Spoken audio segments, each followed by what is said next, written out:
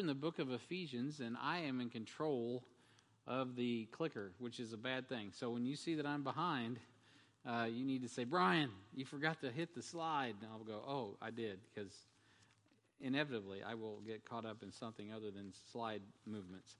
So we've been in Ephesians, and this has you've slept since we started Ephesians. So let's do a little bit of review tonight. And I didn't pause. Was there anybody online that had a prayer request, Ray? I didn't mean to slight them. I asked them, and then I took off without them. Is there anyone online?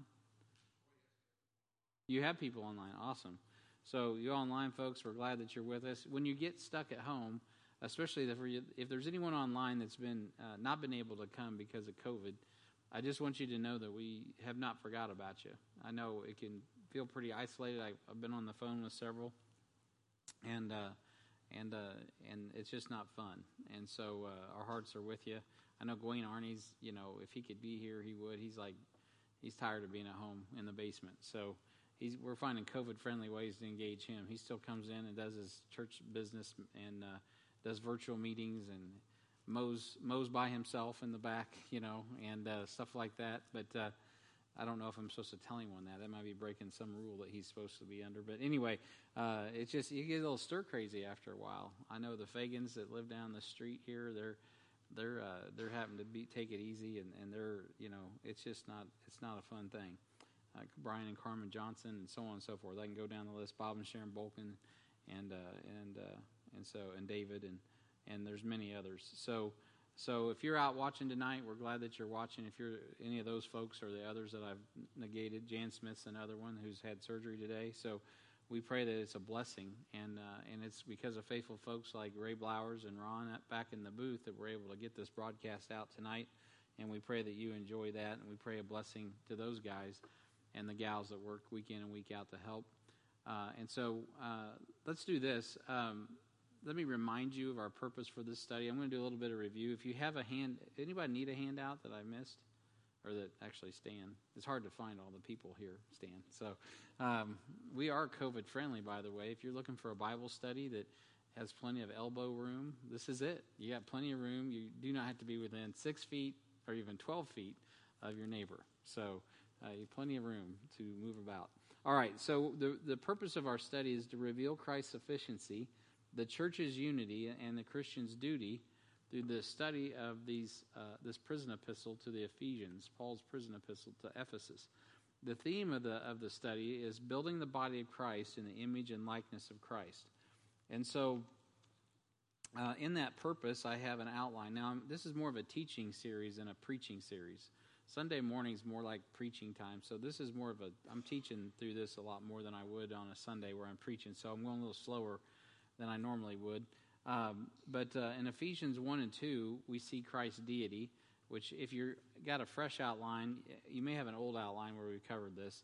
I think they've already flipped the slides for me. Who did that? Thank you, Ray.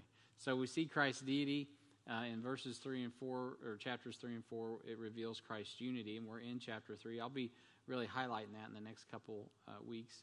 And then in Ephesians 5 and 6, we see Christian's duty. And so in Ephesians chapter 3, 1 through 12, we're dealing with the revelation to the body of Christ. In verses 13 through 21, we're dealing with intercession for the body of Christ. And then in chapter 4, when we get there, we're going to be dealing with unity of the body of Christ. And then we'll be talking about the diversity of the body of Christ. And we'll be talking then about the responsibility of the body of Christ. And then it gets really practical, because when we get back to chapter 5 and 6, then we get back to the duty, right? How do you practically apply this stuff?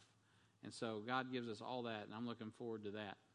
All right, so now we're going to be looking up here. We're going to start off. Let me get back. There we go. Just by way of review, there's the responsibility. Put off the old man and then put on the new man. I've already given you an outline of where we're going, so you got all the notes for 14 through 32 of chapter 32. Actually, I did that to remind myself in future reference, so I don't forget to talk about that. But that's in the text. It's that simple of an outline. In chapter 4, how to put off the old man and how to put on the new man. All right, so moving on. So let's talk about just where we've been. And I'm going to fly over this real quick and get to where we left off last time and then pick it up, and that'll take the balance of our time. So just by way of introduction and reminder, really, this is review. Our true identity is predicated on humility. Our true identity is predicated on humility.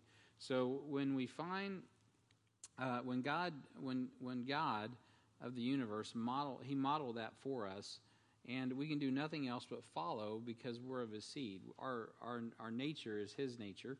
So Paul modeled that for us as well. So if we don't have humility, then we're not going to be very effective representations of the Lord Jesus Christ. And so before he unloads even more life and eternity-changing information about our relationship with Christ and his body, which he will at the end of chapter 3, he starts saying, now I want you guys to know what is the width. I want you to know the breadth, the height, the depth. I want you to know the magnitude, comprehend all of this. There's some things that as we get into intercession where he prays in verses 13 through 21 that are pretty huge, and then he unpacks a lot of that in chapter 4. What is the depth? What is the length? What is the height? You're going to have to wait, come back to hear all that and what I'm going to tell you about that. And I'll tell you what I've been taught, and then I'm going to tell you what I really believe the answers are based from the Word of God. So you'll have to hang on to that. That's my little cliffhanger or whatever it is. You got to wait to get to that information. So there's a lot that Paul wants to give the church at Ephesus, but before he does that, he starts off and he actually models for them humility in chapter 3 and verse 1 when he says, for this cause, I, the prisoner of Jesus Christ, for you Gentiles. And if you have your Bible, look down there at chapter 3 and verse 1. What cause is he talking about? Well, I'm glad you asked. So if you go back to chapter 2 and verse 19, he says, now therefore ye are no more strangers and foreigners, but fellow citizens with the saints and of the household of God. Whoa, you've been brought into this, and you are built upon the foundation of the apostles and the prophets, Jesus Christ himself being the chief cornerstone, in whom all the building fitly framed together groweth into an holy temple in the Lord, in whom ye also are builded together for an habitation of God through the Spirit. So he's talking about the supernatural building project. I'm actually teaching church planning right now in HBI, and I'm actually working through the principles. I'm using the Old Testament pictures, but Paul called himself a wise master builder in Corinthians, and he says, you know what? I'm a husbandman, I'm a wise master builder. God has given him the blueprint, just like he gave Moses for the tabernacle, David and Solomon for the temple. And so he says, this is the cause. For this cause, I, Paul, the prisoner of Jesus Christ, for you Gentiles, if you've heard of the dispensation of the grace of God, which is given me to you word, how that by revelation he made known unto me the mystery, as I wrote afore in a few words. So Paul has the information, things that have been revealed to the Apostle Paul, so Christ can do what he said in Matthew 16:18 and build his church. He's building his church, and he's using human instrumentation. You don't build a big project without having a superintendent. You need a general foreman. You need all kinds of people that understand the plans. And before you ever build anything, you understand it all on paper. And God revealed to the Apostle Paul what the church was going to be like so that he could be a part of putting it together. Now, of course, Jesus is building the church, but Paul is the one who is assembling it, right? He is pulling the parts together, and he is the wise master builder. So notice what Paul said, though. He says, I'm a prisoner. I'm a prisoner for you Gentiles. And in that opening sentence of his epistle, he's dealing with the Godhead and the deity. We spent a lot of time in chapters 1 and 2 just dealing with all of this heady stuff about God's, who God is. But when it comes right down to it, Paul here is saying, but I'm a prisoner. Now, and as an introduction to the Ephesians in chapter 1 and verse 1, Paul, an apostle of Jesus Christ by the will of God to the saints which are at Ephesus and to the faithful in Jesus Christ, when he comes to the introductory comment, the very first words of the chapter, or the book, he says, I am the Apostle Paul. I'm the apostle of Jesus Christ. By the will of God. He doesn't hold back. He is in complete authority in regard to his calling. But when he comes down to actually pulling things together in chapter 3 and working on their unity, he comes in and he says, and by the way, I'm just a prisoner. He goes from the apostle to the prisoner, and he is noting his place in the body of Christ. His authority is that of an apostle, but his place is that of a prisoner. And so, again, I believe he has an incredible leadership paradigm there because he's serving allowing, of course, the Lord puts all the weight on him, but he is just a servant of the Lord. So God uses that in a mighty way. So he tells us in 1 Corinthians 11:1 to be followers of him as he is of Christ. And we talked about all that, and we talked about being humble. So let's just kind of review again some of these things that he taught. Number one, let me back up. I lost my way. Oh. We lost something, didn't we? Man, that's like the Holy of Holies. I don't know what. We're going to get raptured any second. Get ready. All right. So anyway, so in Ephesians chapter 3, let's just keep working through the text. We see this revelation of the body of Christ. In verse 4, he says, "Whereby, when you read, you may understand my knowledge in the mystery of Christ, which in other ages was not made known unto the sons of men, as it is now, revealed unto his holy apostles and prophets." So they didn't understand what he knew. "That the Gentiles should be fellow heirs of the same body and partakers of the promise in Christ by the gospel." I mean, that was like, they did not know in the Old Testament. In other ages, it wasn't known to the sons of men, as it is now revealed unto his holy apostles, not just the apostle Paul, but also the other 12 apostles in Jerusalem, that the Gentiles should be fellow heirs and of the same body. Fellow heirs, meaning joint heirs with Christ, and of course receiving promises from God equal, or even in many respects greater than that of the nation of Israel and the Jews, and partakers of his promise in Christ by the gospel. So just through the gospel alone that we get this. Okay, we're back. Man, that was quick. "Wherefore I was made a minister according to the gift of the grace of God unto me by effectual working of his power. Unto me, who am less than the least of the saints, is this grace given, that I should preach among the Gentiles the unsearchable riches of Christ, and to make all men see what is the fellowship of the mystery, which from the beginning of the world hath been hid in God, who created all things by Jesus Christ." All right, I'm going to pause there because we're going to pick a lot of this up in just a minute, verse by verse. So he's got this mystery that God has given him the opportunity to reveal in verse 8. "Unto me, I'm less than the least of the saints," right? I'm nobody.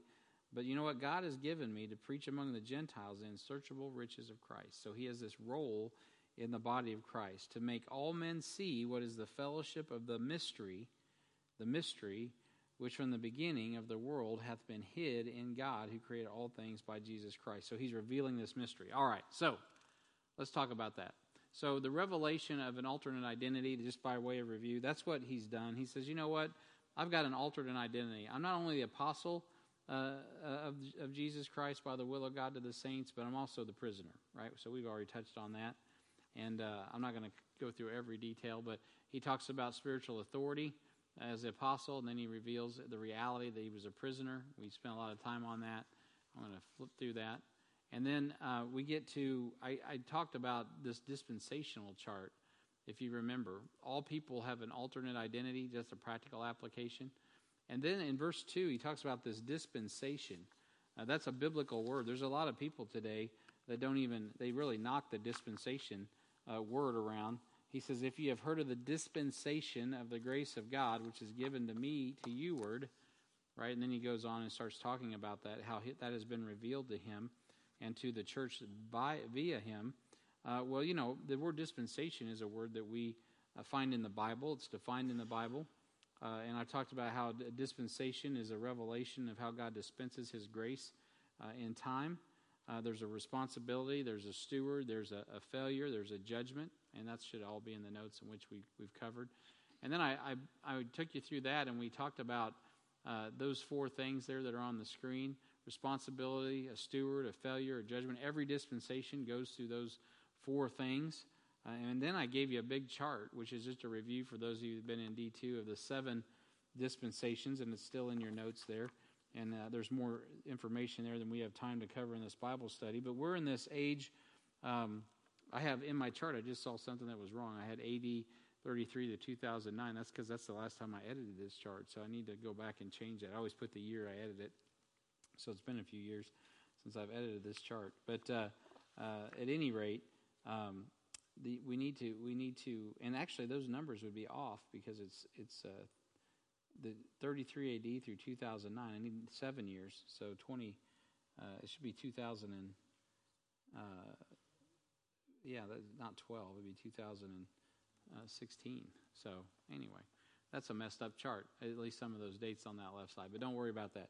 God, because we don't really know the day or the hour of the catching away of the church, nor when Daniel's 70th week starts. So, because we are expecting the imminent return of the Lord Jesus Christ, because of the luminous amounts of Scripture that point to that in the New Testament. We don't have to wait for the Feast of Trumpets. We don't have to wait for anything. We're looking for the coming of the Lord at any moment, and then He will begin His dealing with the nation of Israel. All right, so the dispensations are laid out for you there, and I'm not going to go back through all that, but I'm getting closer to where we left off. And in every dispensation, there's a responsibility, there's a steward, there's a failure, and there is a judgment. And Paul is revealing to them this dispensation of grace of God, which is given me to you-ward, right? So Paul got the information, but the reason he got the information was to share it. You know, when God gives you something, you don't have to share everything God gives you. God gave me something pretty personal this week. I'm in Leviticus, and so I didn't share it online with everybody, but I talked to my wife about it. But the point is, because I need to make some certain decisions based on what God showed me in my daily reading, and one was a sin of omission, and one was a sin of commission. So I was like, man, Amy, I got to share with you these things that God showed me by reading His Word today, and so there's a lot of private, things that go on in the Word of God. But ultimately, reality is that God, the first thing that God gives you that you need to share is the gospel, right? I don't mean you have to share your dirty laundry with everybody, but the gospel definitely you need to be sharing with everybody. In Leviticus, the first sacrifice is a burnt offering. That first sacrifice represents Jesus' death, burial, and resurrection for us. He was completely consumed for our sin so that we could be forgiven. Right? In the Old Testament, that covered sin. In the New Testament, it cleanses from sin. So praise the Lord for the perfect sacrifice. And that's really what Paul's saying, man. We have this gospel, this good news, and it's not just given to me. It's given to me, to you-ward. And this is a dispensation. God is dispensing this through me to you. And God gives you the gospel so it can go not just to you, but through you. So everybody listening, even if you're at home, you can get on Facebook and start talking to people. Even if you can't get out of your house, we've had widows and such that can't get out of their house. They're homebound, or they're in a nursing home, but they still write cards, or they still pray, and they're still active in the ministry because you know what? God has given us something to give to other people. So anyway, that's all just review, and I'm going to keep moving. So we eventually got down here to revealing the mystery of the body of Christ, and that was really important. So we talked about defining it, delegating the dispensation of grace in verse 2, the need for revealing the mystery of the body of Christ, revealing the mystery of the body of Christ in verses 3 through 5. And then I jumped into another discussion with you of the 7 mysteries. And we talked about defining the mysteries. And so I'm not going to run through all the verses. But the 7 mysteries that we saw, let me back up. The mystery of godliness. Now, you should know this, by the way. Talk about dispensing. If you're born again and you're in a Bible-believing church like ours, or any Bible-believing church, but like ours, a church that believes the Bible, you should know the 7 dispensations. You should know these. You should understand. There's a reason. Because in Corinthians, the Bible tells us that we are stewards of the mysteries of God. Now, you don't have to agree with me that there's some people say, well, there's 12, because you can do a word search and find 12 different references or what have you. All right, whatever. You can do that if you want. At Heartland, we teach 7 mysteries. Whatever you want to do. But definitely there's 7. And if you want to parse them out to 12, go for it. But you should know where they are and what they're talking about. We count them here as the mystery of godliness. Of course, that's the manifestation of God in the flesh. Those are the references. The mystery of Christ and the church. We're going to get to more of that in Ephesians 5 and verse 32. We're heading toward that. That's part of the magnitude of the things that God wants us to comprehend that Paul's going to pray for at the last half of this chapter. Then there's the mystery of Israel's restoration. Oh, that's a huge one that I mentioned last time that we were here. A lot of people have no idea about that. I missed this one. Christ in you, the hope of glory, right? The mystery of Christ in you, Colossians 1:27. And then the mystery of Israel's restoration. There's a lot of people today that don't really believe that Israel's going to actually get the promises that God promised them. They don't believe that they're going to get the promised land. They don't believe that there is any millennial inheritance to Israel, that Jesus was literally going to return to the planet and rule and reign through Jerusalem, just like the Bible clearly teaches in the Old Testament, that all those promises have been given, that those are now spiritual promises given to whatever group that wants to claim them, whether it's the Roman Catholics or there's a number of cults out there that want to do that. So, whatever, or have at it. You're wrong. All right, so, and then there's the mystery of the rapture. And, I'm not trying to be difficult, but you do not believe the Bible as it's written if you believe that Israel is not, you can't be any clearer than Romans 9 through 11. Israel is going to get their inheritance. And if you don't believe that, you don't believe the Bible. Yeah, Ron? Amen, yeah. If he drops the promises to Israel, he'll drop the promises to us. So I think there we go. The mystery of the rapture. Boy, I've just come to find out there's a lot more confusion about this than there used to be. I mentioned that last time I taught, so I won't rehash all that. But hey, make sure you understand that the rapture, the catching away, is the gathering together unto him, is a blessed hope. It's a blessed hope. There's a reason it's a blessed hope. It's because God has not appointed us to wrath, but to obtain salvation through our Lord Jesus Christ. So be encouraged in the coming of the Lord Jesus. Be ready for the coming of the Lord Jesus. There's a lot of teaching that Jesus isn't coming for the church, or there's some intermeddling of the church with the tribulation. I have friends that put the rapture of the church all the way with the rapture, at the very end, catching away right before the vial judgments are poured out in Revelation, the last few weeks before second coming of Christ. Like a U-turn. Woo! We go to heaven, judgment seat of Christ, marriage supper of the Lamb, come right back. Hey, listen, if I got news for you, if I'm living into the tribulation that far, I'm talking about the great tribulation for you refiners of the that are being particular on that. If I'm in Daniel's 70th week, let me put it this way. If I'm in Daniel's 70th week period, I'm not looking for the blessed hope. I'm looking probably to get killed to get out of here, because it ain't going to be going well for the church. I guarantee you, if the church was here, which the Bible teaches it's not, there's a catching away, a gathering together unto him that will occur. It doesn't mean it won't get rough, by the way, before that happens, but it's going to get exceedingly rough in the coming tribulation period, or Daniel's 70th week, the abomination of desolation spoken of by Daniel the prophet. After that, those last 3.5 years are really going to be rough. Jesus defines it as the great tribulation. But the beginning of sorrows isn't no joke. You're going to have 144,000 Jewish male virgins. You're going to have a world economy. You're going to have wars and rumors of wars. You're going to have all kinds of things happening in the first 3.5 years. And there ain't no hope in that, I guarantee you. So we'll be looking for the coming of the Lord prior to that. And I'll get into that at maybe another Bible study. So the mystery of Babylon the Great is also, I missed one. The mystery of iniquity. The mystery of iniquity doth already work. And so 2 Thessalonians 2 and verse 7, the coming Antichrist is going to come upon the scene, and that government's going to be established. That's what the revelation of Jesus Christ in large part's about, is a land grab. Israel has an inheritance on this earth and dominion to rule the Gentile nations, and they're going to get to do that in the millennium, but not before the mystery of iniquity, the land grab, and mystery Babylon religion get together and steal God's property and try to take the earth over, and that's not going to happen. So Jesus comes back and sets all that straight. So a lot of those things you learn in the Word of God, and so you have this word mystery that we understand in the New Testament is the revelation of things that were not revealed in the Old Testament, but now are given to us, things that we can know, not things that we cannot know.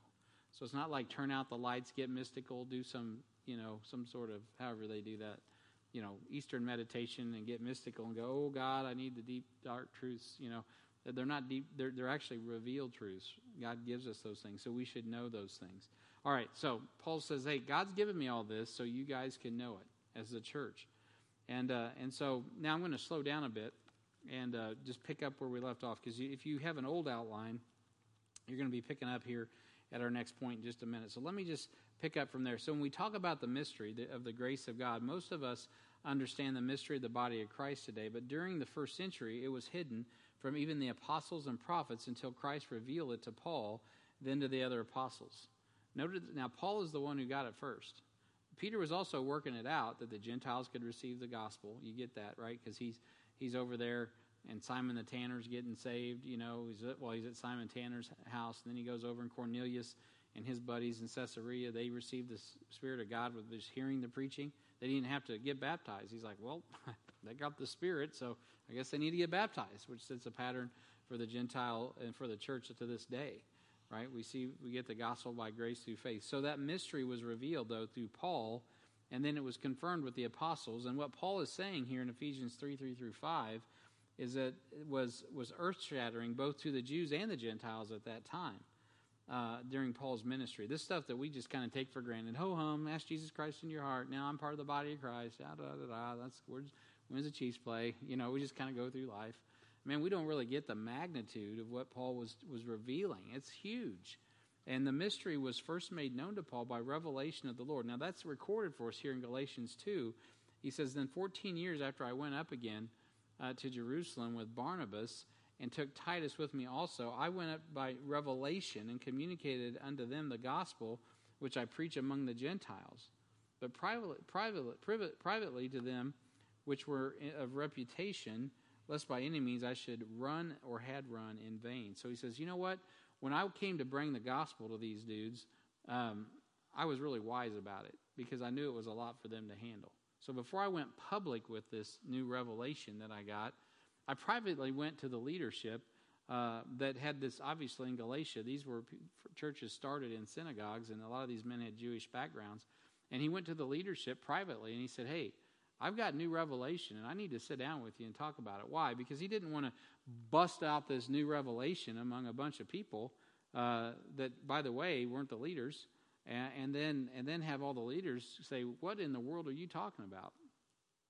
That wouldn't have been very considerate of the Apostle Paul, would it? And so the Apostle Paul didn't do that. Obviously, he didn't back off on preaching the truth, but he did it with great wisdom.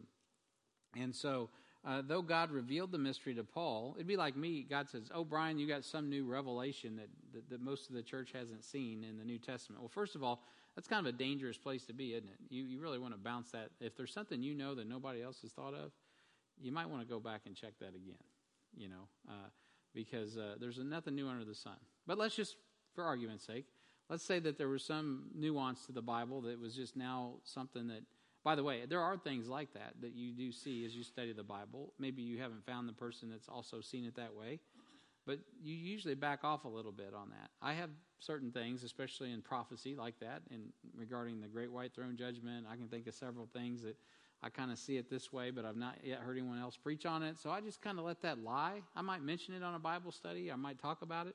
But if somebody's like, no, Brian, no, I'm not, hey, it's going to work out the way God says. It doesn't matter. I mean, I know how it's going to go.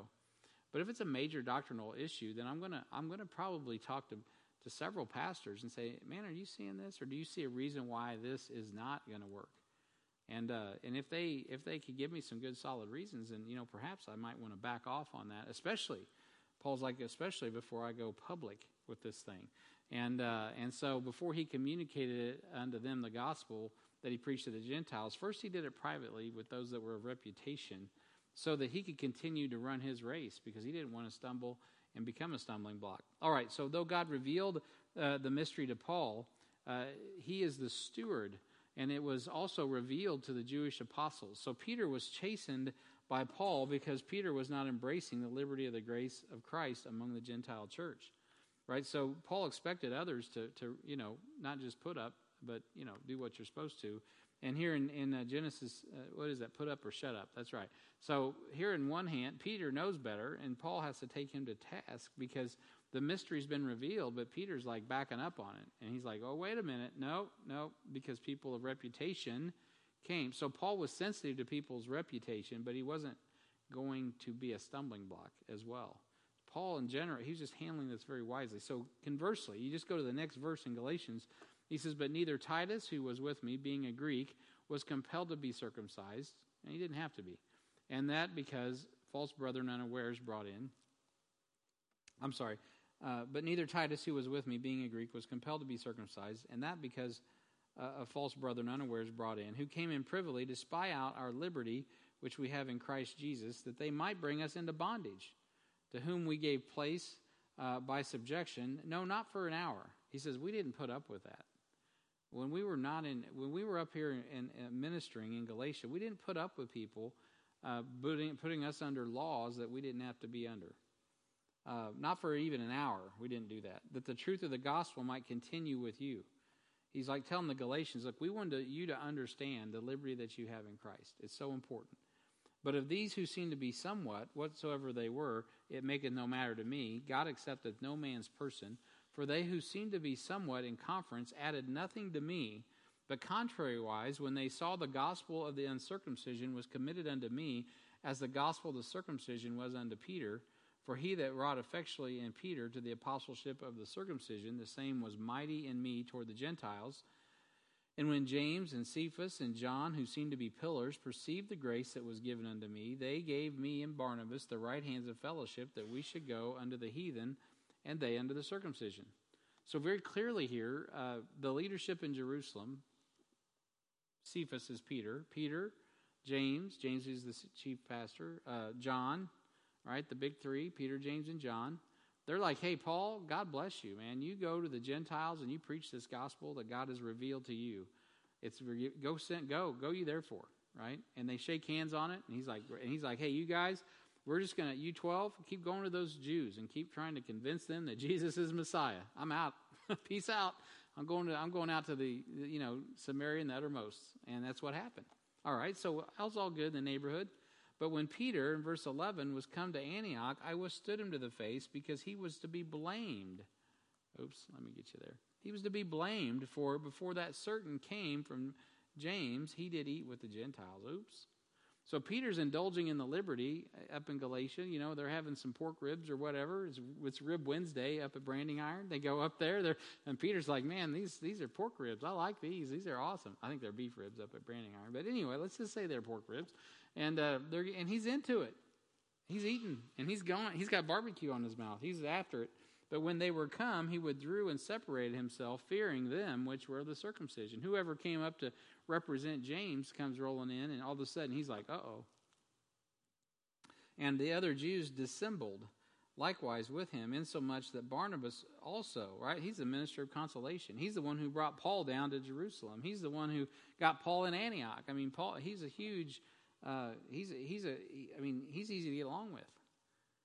You know what? He even caused a problem, because he ended up taking sides with the Jews. But this bothered Paul when Barnabas was even carried away with their dissimulation. What does dissimulation mean? You know what simulators are, right? It's likeness. Yeah, these guys are phonies, and also to dissemble. That's a sin. It's mentioned in the New Testament. You don't want to dissemble. Well, you don't want to be phony. You don't be. Everybody accuses Christians of being hypocrites, because that's their excuse not to come around the gospel or the church. So okay, yeah, everybody can say, yeah, I'm a hypocrite, whatever. But you know what? We really are trying to unify people with Christ, and that because of Christ, it gives us the grace to unify with each other. It doesn't matter. I just heard a statistic today, by the way. The most respected institutions in America are the military's number one. Still respected. Number 2 is the church. And they're also the most integrated, by the way. Well, you can argue that. I mean, Harrisonville is about as monolithic in color as any place you're going to go. But even here, at least in this church, we are integrated, at least socially. So strata-wise, we have every strata at HBF. We have people that have some means, and we have people that literally don't have anything, hardly, socially. And so we welcome all, and we don't care about race either. And so, because God doesn't care, we're a new creature in Christ. It's one of those mysteries. Old things are passed away, behold, all things have become new. So, red and yellow, black and white, right? So the church and the military is integrated as well. It's interesting in this age in which we live. Those are the 2 institutions in the United States, anyway, that are still held in the highest regard. And unfortunately, they're not as high as they ought to be. It's not 100% trust. It's a trustworthy factor. I heard that on Glenn Beck. Quote that today when I was driving somewhere this morning. So, at any rate, not that that is not an endorsement of him, by the way. So I don't listen to everything that guy says. I just happened to flip through the radio and hear that. It caught my attention. So when I saw that they walk not uprightly according to the truth of the gospel, this is what happens. Paul says unto Peter before them all, hey, if thou being a Jew, I put the hey in there. If thou being a Jew livest after the manner of the Gentiles, and not as do the Jews, why compellest thou the Gentiles to live as do the Jews? Hey, Peter, what are you doing? right? If what are you doing? I mean, you're a hypocrite, is what he's telling him, and he withstood him to the face. And if you're going to live like the Gentiles, why do you want the Gentiles to live like the Jews? What's your problem? So Paul had already written to the Ephesians, as he had to the Romans, of this mystery. And so he is repeating it so that they understand its importance to the gospel of grace and their identity in Christ. Because remember, I'm really talking about identity here. Paul says, I'm a prisoner, even though he is the apostle. And so he's helping them out here. Paul makes it clear that this mystery was not available in ages past, but was revealed to him. And in Ephesians 3:5, he also makes it clear that the other apostles were privy and understood the mystery revealed to the church by God's grace. So look in verse 5 there. He says, which in other ages was not known unto the sons of men, as it is now revealed unto his holy apostles and prophets by the Spirit. So this is something that, even though it started with Paul, was known. By the time you get to this incident that Paul's recounting to the Galatians, he's like, hey, Peter knew better. And so he's accountable. So let me leave you with that. You're accountable. I'm accountable to what I know. Paul was accountable, so was Peter. And we have this mystery. All right, so let's keep moving. So let's talk about this. The revelation to the body of Christ. All right, so this is the revelation of the dispensation of the grace of God. We saw the defining. We defined the dispensation. We saw the delegation as it's gone out. We saw the revealing of the mystery of the body of Christ. Now we're going to talk about describing the impact of the mystery of the body of Christ, which is really, really, really where I left off last week. So whenever it was, I think it was in July last time I taught this. So this is where the blank was left off if you have your old outline. I wanted to kind of get into all that other just to kind of set this up. So now Paul goes to describing in verse 6 the impact of the revelation, the mystery of the body of Christ. So describing the impact of the revelation of the mystery, of the body of Christ. And so in verse 6 he says that the Gentiles should be fellow heirs and of the same body and partakers of his promise in Christ by the gospel. All you need is the gospel, and you are fellow heir of the same body and partakers of the promise in Christ. All right, so let's break this out. So notice the word fellow heirs. So this information was not something that was understood before it was revealed to Paul, that Gentiles would be fellow heirs. What in the world? So we see in Acts 10 that it took a vision from Jesus and a sign from Cornelius to get Peter in motion to even go preach to a group of Gentiles. I mean, Peter was not minded to go speak to Gentiles. It just was not on his plate, man. He was not, he's like, nah, I don't need to do that. Because, well, that's just not how he saw the kingdom. And so this impact, this mystery that was revealed, this dispensation of grace, it had an impact on the revelation of the mystery of the body of Christ. It was something that the Gentiles should be fellow heirs of the same body and partakers of his promise in Christ by the gospel. Wow. The concept that there was a body of Christ that was greater than the Jewish nation was hard for the Christians of Jewish background to even comprehend. They kind of are like Americans who don't see Christianity outside of an American context. They're like, if you're not an American, you're not a Christian, which I know in this church seems absurd and laughable. Nobody here would think that. But you know what? There are people that, because they don't really understand the gospel, the true gospel, there's false gospels out there. There's people who really believe that because they're born in America, they are a Christian. But you know what? That heresy and that fallacy is not only among Americans. There are people from other countries, I've learned, that think that everybody in America, which I don't know how, they must not watch enough television, they think everyone in America is Christian. I'm like, you got to be kidding. I go over to these countries and, very difficult places where they're under oppression and darkness and other false religions and persecuted heavily. And when they come here, it's like heaven, if they can ever get here, but the ones that come here. And then when they get here, because people are polite and because of the influence of Christianity, of course, by the way, if you're not from America, it's not as bad here as you see on television, actually, most of the time. Sometimes it is, but most of the time, people, especially in the Midwest, by the way, people are friendly and engaging. And they come here and they see order and structure and politeness and clean streets, and they think, man, everybody must be a Christian. And they know about Jesus around here. People have heard the name of Christ. But just because they know Christ and they don't, want to burn you at the stake like they may do back at home, doesn't mean that they're saved, right? There's a lot of lost people that know the name of Christ in the United States of America. There's a lot of false religion in the United States of America, and there's just as there is in Europe, right? And so those things are realities. The concept that there was a body of Christ that was greater than the Jewish nation, what are you talking about? Paul had to reveal this, and they had to come to grips with that the Jews are not saved, that the Jews who are not saved are now blind. I mean, that was, Paul's writing that to the Romans. That's before, by the way, he went down and preached in Jerusalem and then got arrested and had to go to Caesarea and all that. He'd already written Romans chapter 11, 9 through 11, that blindness in part has happened to Israel until the fullness of the Gentiles be come in. And so all that was already revealed to the Apostle Paul before he ever went and preached his last sermon in Jerusalem. And so it's interesting. Conversely, as we speak about blindness, who else is blind in the Bible other than Israel and Roman? And I'm not going back and looking at Romans 11. I could, but for time's sake, I'm not doing that. Who else is blind in the Bible around this time? I bet Ron knows. Not because Ron is physically blind. No, that's actually very good too, because the lost people are blind, right? If we don't preach the gospel is hid to them that are lost, so lost people are blind, which tells you that there is an actual war, a tug of war, a tension between our fruition to preach the gospel and God's desire and will for us to preach the gospel, and sinners need to hear the gospel. Certainly the Holy Spirit's the one who quickens understanding and all of that, but there is an impetus upon us to go out and preach the gospel. It's not just going to happen because it's going to happen.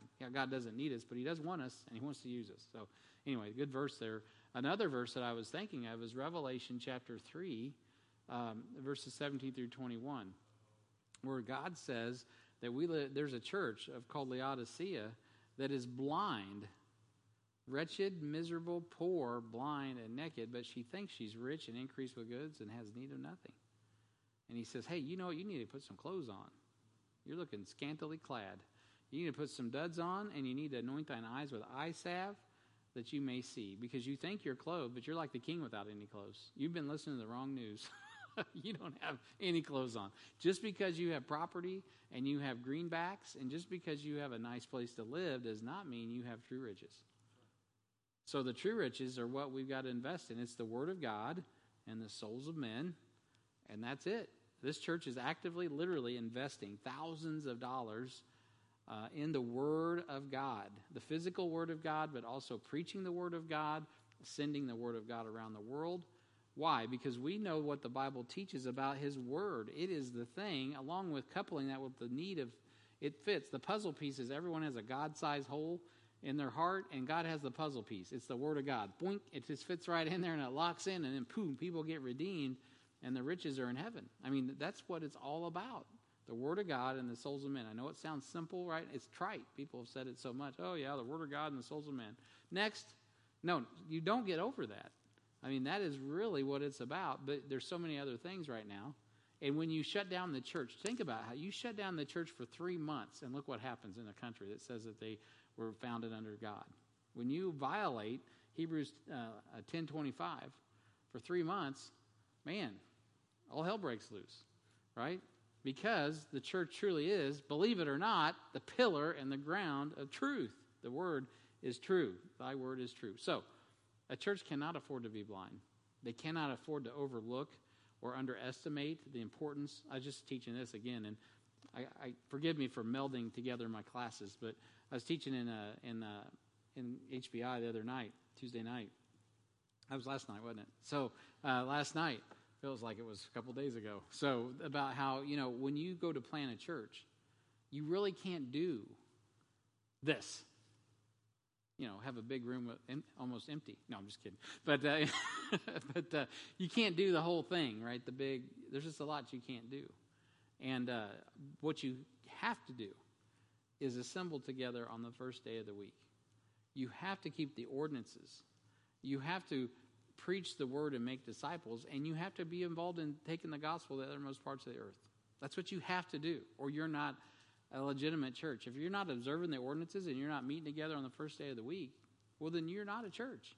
I don't care what, you can be a Christian organization, whatever that means, but you're not you are not a quickened organism. You need to do what the Bible says, because frankly, when you start a church, that's about all you can do. You don't have any other extra resources. You may be working a full-time job, but you've got to do the basic things. Now, we take those for granted, like, oh yeah, that's no big deal. Well, yes, it is a big deal. You stop doing those things in a culture, and all of a sudden the lights start to go out. When a church doesn't value those things, and they get too busy doing something else, and they can't afford to meet anymore. Now, I'm not talking about people who are, quarantined because of COVID. That's not what I'm talking about. But I just mean it just gets to be like, hey, whatever. I got the lake going on. I got this going on. I got that happening. Whatever. Hey, man, I tell you, the lights are going out and people are going blind. And getting back to Ron's verse, what happens if you have a Revelation 3:17 through 21 church that's wretched, miserable, poor, blind, and naked, is you're going to have souls that are lost for all of eternity. And we don't really, and I'll start with me, then I don't really value what Jesus, the souls of men, what Jesus did. What Jesus did on the cross obviously is not impacting me. So I'm getting fired up about that. So what does that got to do with Ephesians? Well, I don't know. Let me get back to where I was at. So that's not, so this is the thing. When we talk about blindness, like in Revelation 3, like I was just talking about, many today are equally blind to the reality that God still has promises left for the Jews that are unfulfilled. So as we get closer to the catching away of the church, the gathering together unto Him, people are becoming more and more actually blind to what God wants to do with the nation of Israel. I mean, you have a nation that's been in the land since 1948. That's a miraculous fulfillment of prophecy. We just had a president, whether you like him or not, this isn't a political statement, it's a historical fact, that just moved the capital to Jerusalem. I mean, for goodness sake. That's huge. Right? That's a huge thing. Because Jerusalem's going to be where ground zero is in the tribulation and then also in the millennium. So those are huge events in the Bible prophecy. So these things are coming to pass, things that we got a priesthood that want to start offering sacrifices and have red heifers ready. And we have a Sanhedrin, and they're trying to put together all the elements of a new temple already. There's plans. You can find them online. They got images. They got 3D models of the new temple that they want to put on the mount. I mean, it's on like Donkey Kong. But you know what? We're not. We're asleep. We're asleep. We are not really living like today's it. And you know what? We could be gone tomorrow, and our neighbors could be left here, sucking wind in the beginning of sorrows, buying into some guy who rises up as a peacemaker, and ignoring or not understanding what the 144,000 Jewish male virgins are even talking about. And so we got to get after it while we got time. That is not because it's not because it's not revealed in Scriptures, because we don't always have a faith-based view of Scripture. We don't really believe it. And we've bought into philosophies about the Bible instead of clearly digging into the Bible to see what it says. Well, what's John MacArthur thinking? What's so-and-so thinking? What does the Bible say? Let's start there first. Let's believe what Jesus said. I just heard some stuff. I won't get into the details of it a few days ago, and I had verses flying out of my brain just left and right, and I'm just like, whoa, wait a minute. What about the Bible on this subject? What you think really doesn't matter if the Bible doesn't line up. So, a grasp of the 7 New Testament mysteries takes care of most of the bad theology that blinds the church today. So the promise of Christ is the key. The Gentiles who were saved only needed faith. I'm getting ahead of myself. They only needed to have. They just needed faith to circumcise their hearts. They were not compelled to keep the Old Testament law because Jesus had fulfilled it, and our entry was into Him. And so this was a huge revelation. Even Christian Jews struggled to comprehend, and I'm talking about born-again Jews, were struggling to comprehend fully what happened, that their Messiah was available to everybody without any adherence to the law. that he truly fulfilled the law, was the fulfillment of the Old Testament law. Therefore, no one had to keep the law. Now we look back on that and we're like, oh, those dumb Jews. Well, listen, there's a temple in Jerusalem, and they still had a national identity. And so they were struggling with their national heritage and all the promises that God did give them as a nation. So they had to come to listen to me carefully if you're an American. They had to come to a place in their life where they were willing to let go of their national heritage to embrace the fullness of Christ. And I tell you, that's a hard place to be if you're a patriot.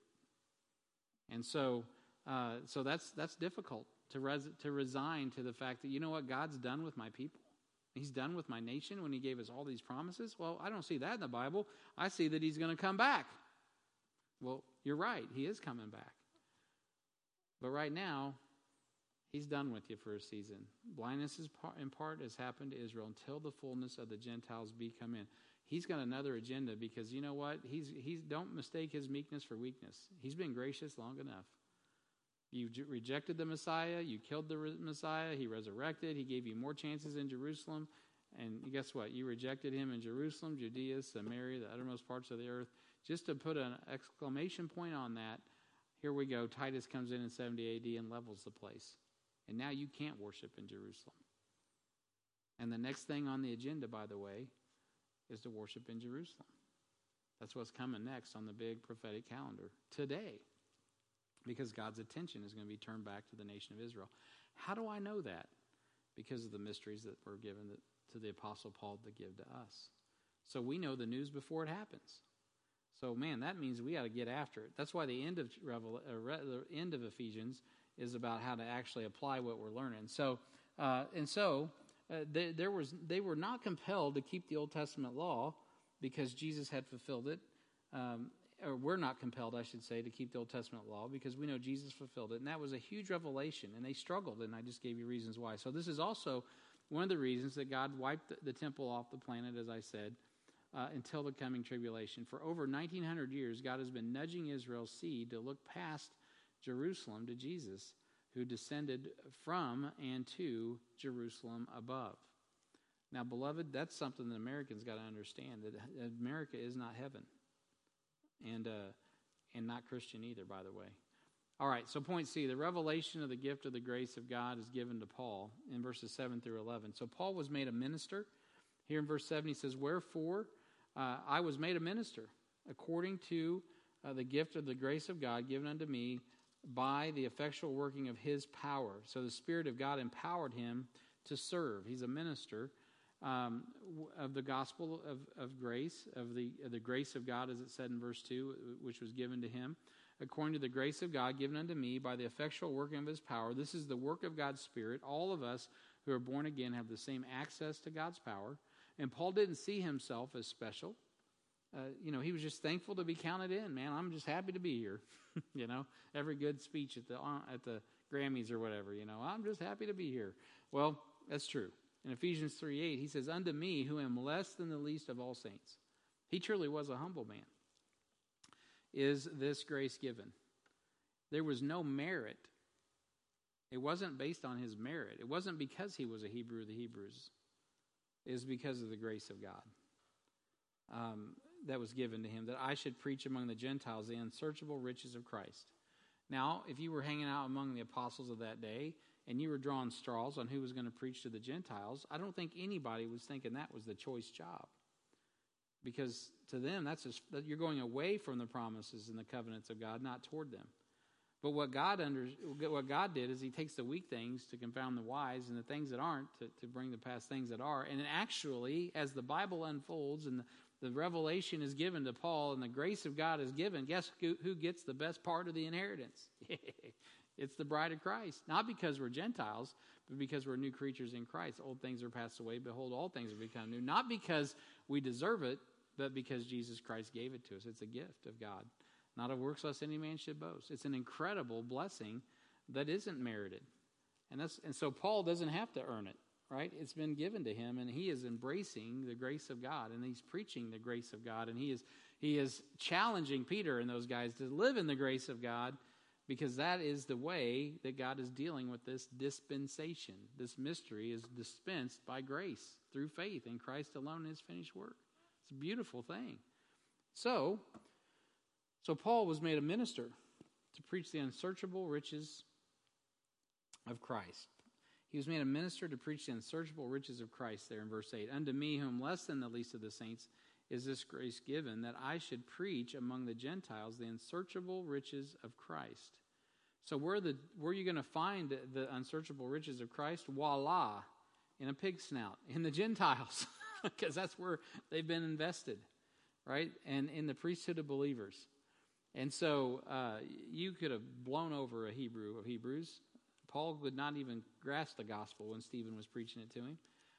But the reality is, God is so awesome in his grace and mercy. He forgave Paul of being part of the problem and then makes Paul the solution. I mean, what a good God we have. Isn't that the case for all of us? That's right, man. You're either part of the problem or you're the solution. But no matter how much of a problem you are, you're not beyond God's grace. So think about that today. There's a lot of people today. You can watch the news tonight. Go home and turn on some news. And someone's going to say Donald Trump's the problem. Then they're going to say Joe Biden's the problem. They're going to say Black Lives Matter's the problem. Then they're going to say, white supremacists the problem. Then they're going to, it's just going to be divvied up. Your mama's the problem. Your son's the problem. I mean, whatever you want to do, everyone's the problem. But you know what? Jesus is the solution. Amen? He is the solution. And, man, praise God. And you know what? When you receive him as the solution, you become not a problem, but the solution. And red and yellow, black and white, I got to say, doesn't matter. Doesn't matter. Republican or Democrat, doesn't matter. Even Marxists. I have a real heartburn for Marxists. I do not like the Marxist ideology. But you know what? God can save a Marxist and turn him into a gospel-preaching minister. Wouldn't that be awesome? That's what we need to be praying. I just read a good article this morning, by the way, from a Marxist back in the 50s. He was actually an African-American Marxist, and he was a tool to divide up he was a tool for Marxist powers to try to, in America, to try to destroy the black community. And so he wrote a wonderful book about that, about the principles, kind of like a Saul Alinsky gets saved type of guy. And it's very revealing. And so you know what? Even Saul Alinsky could get saved if he was not burning in hell right now. And so, you know what I'm saying? So the thing is that people can get saved and God can make them part of the solution instead of part of the problem. And so, okay. So the revelation of the grace of God given to Paul, it ends up making him a minister to preach the unsearchable riches of Christ. And Paul ministered in the power of God's Spirit according to the gift of God given unto me by the effectual working of his power. So Paul ministered in humility of God's mind unto me, who am less than the least of all saints. Paul is the chief of the apostles. In 2 Corinthians 11:5, I got to turn to that. 2 Corinthians, I'm not moving fast enough. We got to get done here. 2 Corinthians 11 and verse 5. Let's look at that real quick. It says, it's 1 Corinthians. 2 Corinthians comes after 1 Corinthians, so I'm getting warm. Somebody got it? Go ahead and read it, brother. I got it. For I suppose I was not a whit behind the very chiefest apostles. And so Paul says, you know what? But you know what? Even though I wasn't a whit behind the chiefest of apostles, he says, I lost my spot, 11:5.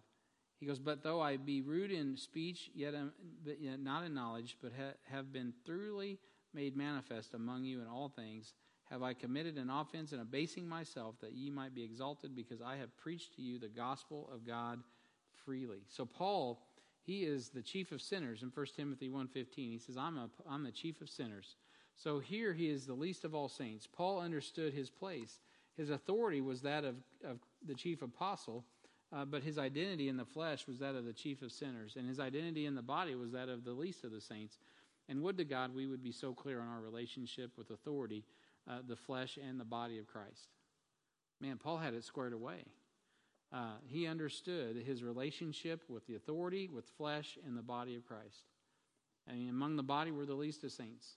With our flesh we're the chief of sinners. But with God we're sons of God. Man, it's incredible. Your identity is so important. And that describes the scope of Paul's ministry. Paul preached among the Gentiles the unsearchable riches of Christ. He had those riches. This is what he was describing in Ephesians 1 and 2, the spiritual blessings in heavenly places in Christ. So let me run through those real quick. So the Bible gives several examples of unsearchable riches. Okay, where am I at? Did I skip some things? Yeah, I did. Here we go. His peace is past finding out. Praise God. Philippians 4:7. And I was wanting to turn to these, but for time's sake, I'm going to keep moving because I'm just about done. I want to get done tonight. You can got the notes there. His gift is indescribable. 2 Corinthians 9:13. His love is unquenchable. Song of Solomon 8:7. His words are unspeakable. 2 Corinthians 12:4. His joy, it's also unspeakable. I mean, that's incredible. His greatness is infinite. His judgments are unsearchable. And he himself, the Bible says, is past finding out in Job 11:7. So here's 8 things, new beginning. His peace is past finding out. His gift is indescribable. His love is unquenchable. His words are unspeakable. His joy should be unsearchable probably. His greatness is infinite. His judgment's unsearchable. And he himself is past finding out. Job 11:7. And so this describes the scope of our ministry. That's the scope. What's that? Joy unspeakable. I got that. I got words unspeakable, 2 Corinthians 12:4, and his joy is unspeakable. 1 Peter 1:8. So this describes the scope of our ministry, Ephesians 3:9 through 11. The Bible says here, and to make all men see what is the fellowship of the mystery, which from the beginning of the world hath been hid in God, who created all things by Jesus Christ, to the intent that now unto the principalities and powers in heavenly places might be known. How are they going to know? By the church, the manifold wisdom of God. There's a reason Robert's Rules of Order, that was developed in the church. That was a thing for churches. The Mayflower Compact is the basis for the Constitution of the United States, as well as the Magna Carta, which all were theological documents based in faith. All of those things now lead in the corporate world. Corporate world, Robert's Rules of every board of directors in the United States and around the world, they operate by Robert's Rules of Order. Where'd that come from? Christians doing things decently and in order, trying to structure the local church and honor God. And so a lot of people, I didn't know that until a few years ago, after we started the church. I was like, wow, Robert's Rules of Order, because those things are like, nowadays, church, we're like, man, I don't want to do that. I had no idea that was based out of Christianity until I looked into it. I was like, wow, how crazy is that? So why do I bring that up? Because Paul says it right here. He says, you know what? The principalities, to the intent that now under the principalities, that's the people in charge, and the powers in heavenly places even, might be known by the church, the manifold wisdom of God. If there's going to be any wisdom found, you are not going to find it in Washington, D.C. I can get an amen on that. Amen. So you're going to find it in the Word of God. You're going to find it in the Word of God in the church of God, the pillar and the ground of truth. That's where the wisdom's at. Most charitable organizations, the most charitable groups in the world are churches, period, still to this day. And more gets done through the local church. Some of the best and the most, a few years ago, there was a big apology tour for how independent fundamental Baptists exported all their legalism around the world. And I agree with that, and they did, and they shouldn't have done it. But I will tell you this, at least the fundamental independent Baptists went all over the world with the gospel like they should have, with very little resources, and got incredible results. And so I sat with a pastor in Mexico who told me how he was brought in. He wasn't an orphan, but he was brought in like he was an orphan into a missionary's home and learned how to eat at a table, learned how to put his life together, an independent fundamental Baptist, and his life was forever changed because of the influence and the investment of the Word of God in his life, coming out of complete poverty. Every one of his siblings, not everyone, most of his brothers are, to this day, if they're alive, are in cartel business. And he's a preacher of the gospel of the Lord Jesus Christ. And so, because some missionaries invested in him. And so, anyway, get off people that do a lot of people, they're throwing stones and never done it themselves. So just, when you go out and try to reach the world yourself, then I'll listen to you. So moving on. So we're charged to make all men see what is the fellowship of the mystery. All men everywhere still need to repent, according to Acts 17:30, right? all men everywhere. Look at that. In the times of this ignorance, God winked at, but now commandeth all men everywhere to repent. And so, wow. According to the eternal purpose which he purposed in Christ Jesus our Lord. This is what God's wanting. He's wanting not some men everywhere to repent. He's wanting all men everywhere to repent. That's what he really wants. That doesn't mean they're going to do it, but he's wanting them all to. That's his will. He is not willing that any should perish, but that all should come to repentance. You cannot get around that. And you also can't get around the fact that God so loved the world that he gave his only begotten Son. God has fixed it, so you cannot get around that. So Paul was taking this wisdom to the principalities and powers in heavenly places. Peter alludes to this as well. In 1 Peter, I got a verse for you here. In 1 Peter chapter 1 and verse 10, he says, of which salvation the prophets have inquired and searched diligently, who prophesied of the grace that should come unto you. Right? Now, Peter, he's gotten some New Testament grasp on the mysteries. Now, he's looking at the Old Testament in a new light. He's like, whoa, I look back in the Old Testament, and I see Ruth, and I see grace. I see Boaz, I see Ruth, I see grace. I look back at Esther, man, I see some grace going on there. I see that God is working with grace even in the Old Testament. I look at Joshua in the Promised Land, and when people should have gotten axed, and when Rahab should have died, there's a red thread. Now she's got grace. Man, now I'm seeing blood, and I see crimson, and I see grace, and all these guys are starting to see their Old Testament in a whole nother light, and they're reading it, and I see that Noah found grace in the eyes of the Lord. And I know when he got off that ark, those boys weren't that straight, because look what happened. I mean, they were a mess. And so, I mean, he could see grace. So searching what manner of time the Spirit of Christ which was in them did signify when it testified beforehand the sufferings of Christ and the glory that should follow, unto whom it was revealed that not unto themselves but unto us they did minister the things which are now reported unto you by them that have preached the gospel unto you with the Holy Ghost sent down from heaven, which things the angels desire to look into. You Gentiles are getting in on stuff that, man, we can only see now in the Old Testament. God was revealing to them this Gentile bride, Ruth, becoming redeemed by a Jewish kinsman redeemer. All these things, that there's a Gentile woman, right, that's named Rahab, the harlot, who's in the seed line of David. And all of a sudden, this Gentile grafting into Israel's promises starts to come to light to these guys. And Peter's like going, whoa! It's been here the whole time, and this whole time we thought it was for us, but really now we see that God's had a Gentile bride prepared. And man, what a marvelous thing this is. Yeah, Ron?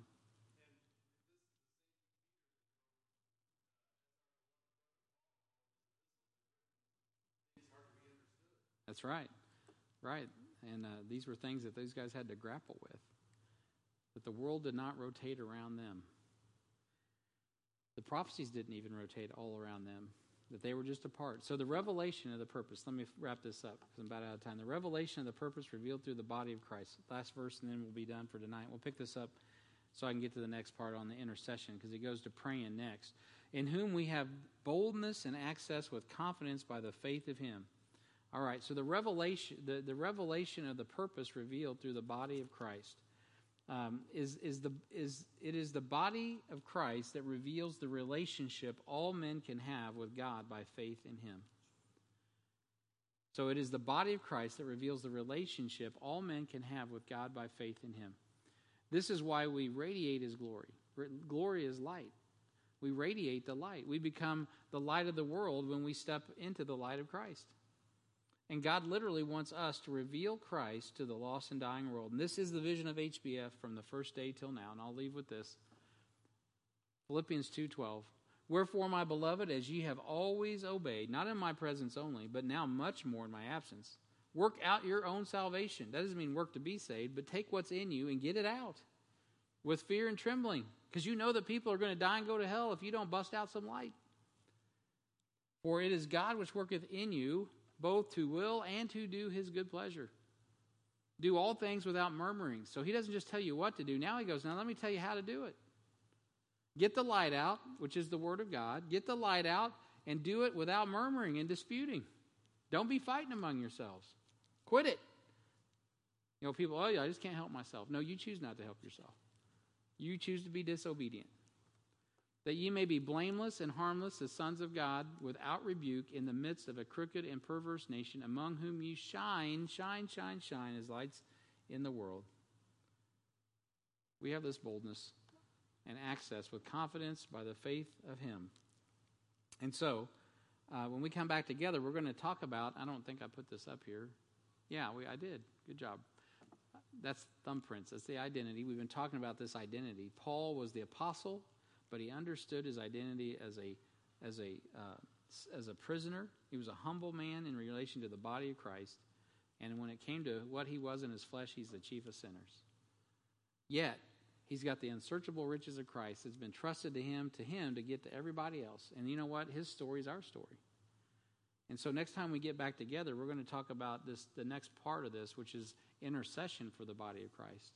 If you're not praying for the church, I can tell you something right now you don't care for. If you're not praying for Jan Smith, you don't care about Jan Smith. Oh, man, I'm glad to know Jan. Well, then we're just gossiping. I'm glad to know this. I'm glad to know this. Well, who cares what we know about people? What we need to do is be taking what we know to the Lord. That's called prayer. It's intercessory prayer. We need to be in sincere prayer. So I'm getting ahead of myself, but next time when we get together, we'll talk about that. And eventually, even in those prayers, it starts to reveal the scope and the magnitude of some things that Paul wants us to understand, to comprehend, which will lead us into the last half of the book of Ephesians. So any questions? Let me park it there.